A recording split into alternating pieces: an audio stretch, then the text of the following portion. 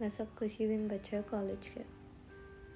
हाँ, तो अब सुबह उठकर अटेंडेंस की कैलकुलेशंस करनी पड़ेंगी और ना ही लेट आने के फालतू रीजंस ढूंढने पड़ेंगे। कॉलेज तो रोज़ आया करते हैं, लेकिन साला अटेंडेंस 40% के ऊपर कभी आया ही नहीं। और वो इसलिए क्योंकि कभी मूवी का प्लान बन जाता था या कभी चाय और मैगी खाने निकल पड़ते थे। अरे आज तेरे भाई का बर्थडे है, कोई नहीं बैठ रहा लेक्चर, आज बीच चले क्या?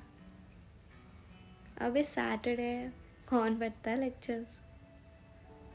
ये सब तो ठीक है, लेकिन अगर गलती से बैठ भी गए तो हम थोड़ी ना सीधे बच्चे हैं, कुछ ना कुछ गड़बड़ करेंगे ही और निकाल दिए जाएंगे क्लास के बाहर। ये 5 साल ऊनो खेला है, टिफ़िन छीना, ना जाने कितने प्रॉक्सीज दिए और फाइन तो भर भर के दिए, कहाँ निकल गए पता ही नहीं चला। बहुत याद आएगी तुम लोग की। I'm really gonna miss my college days.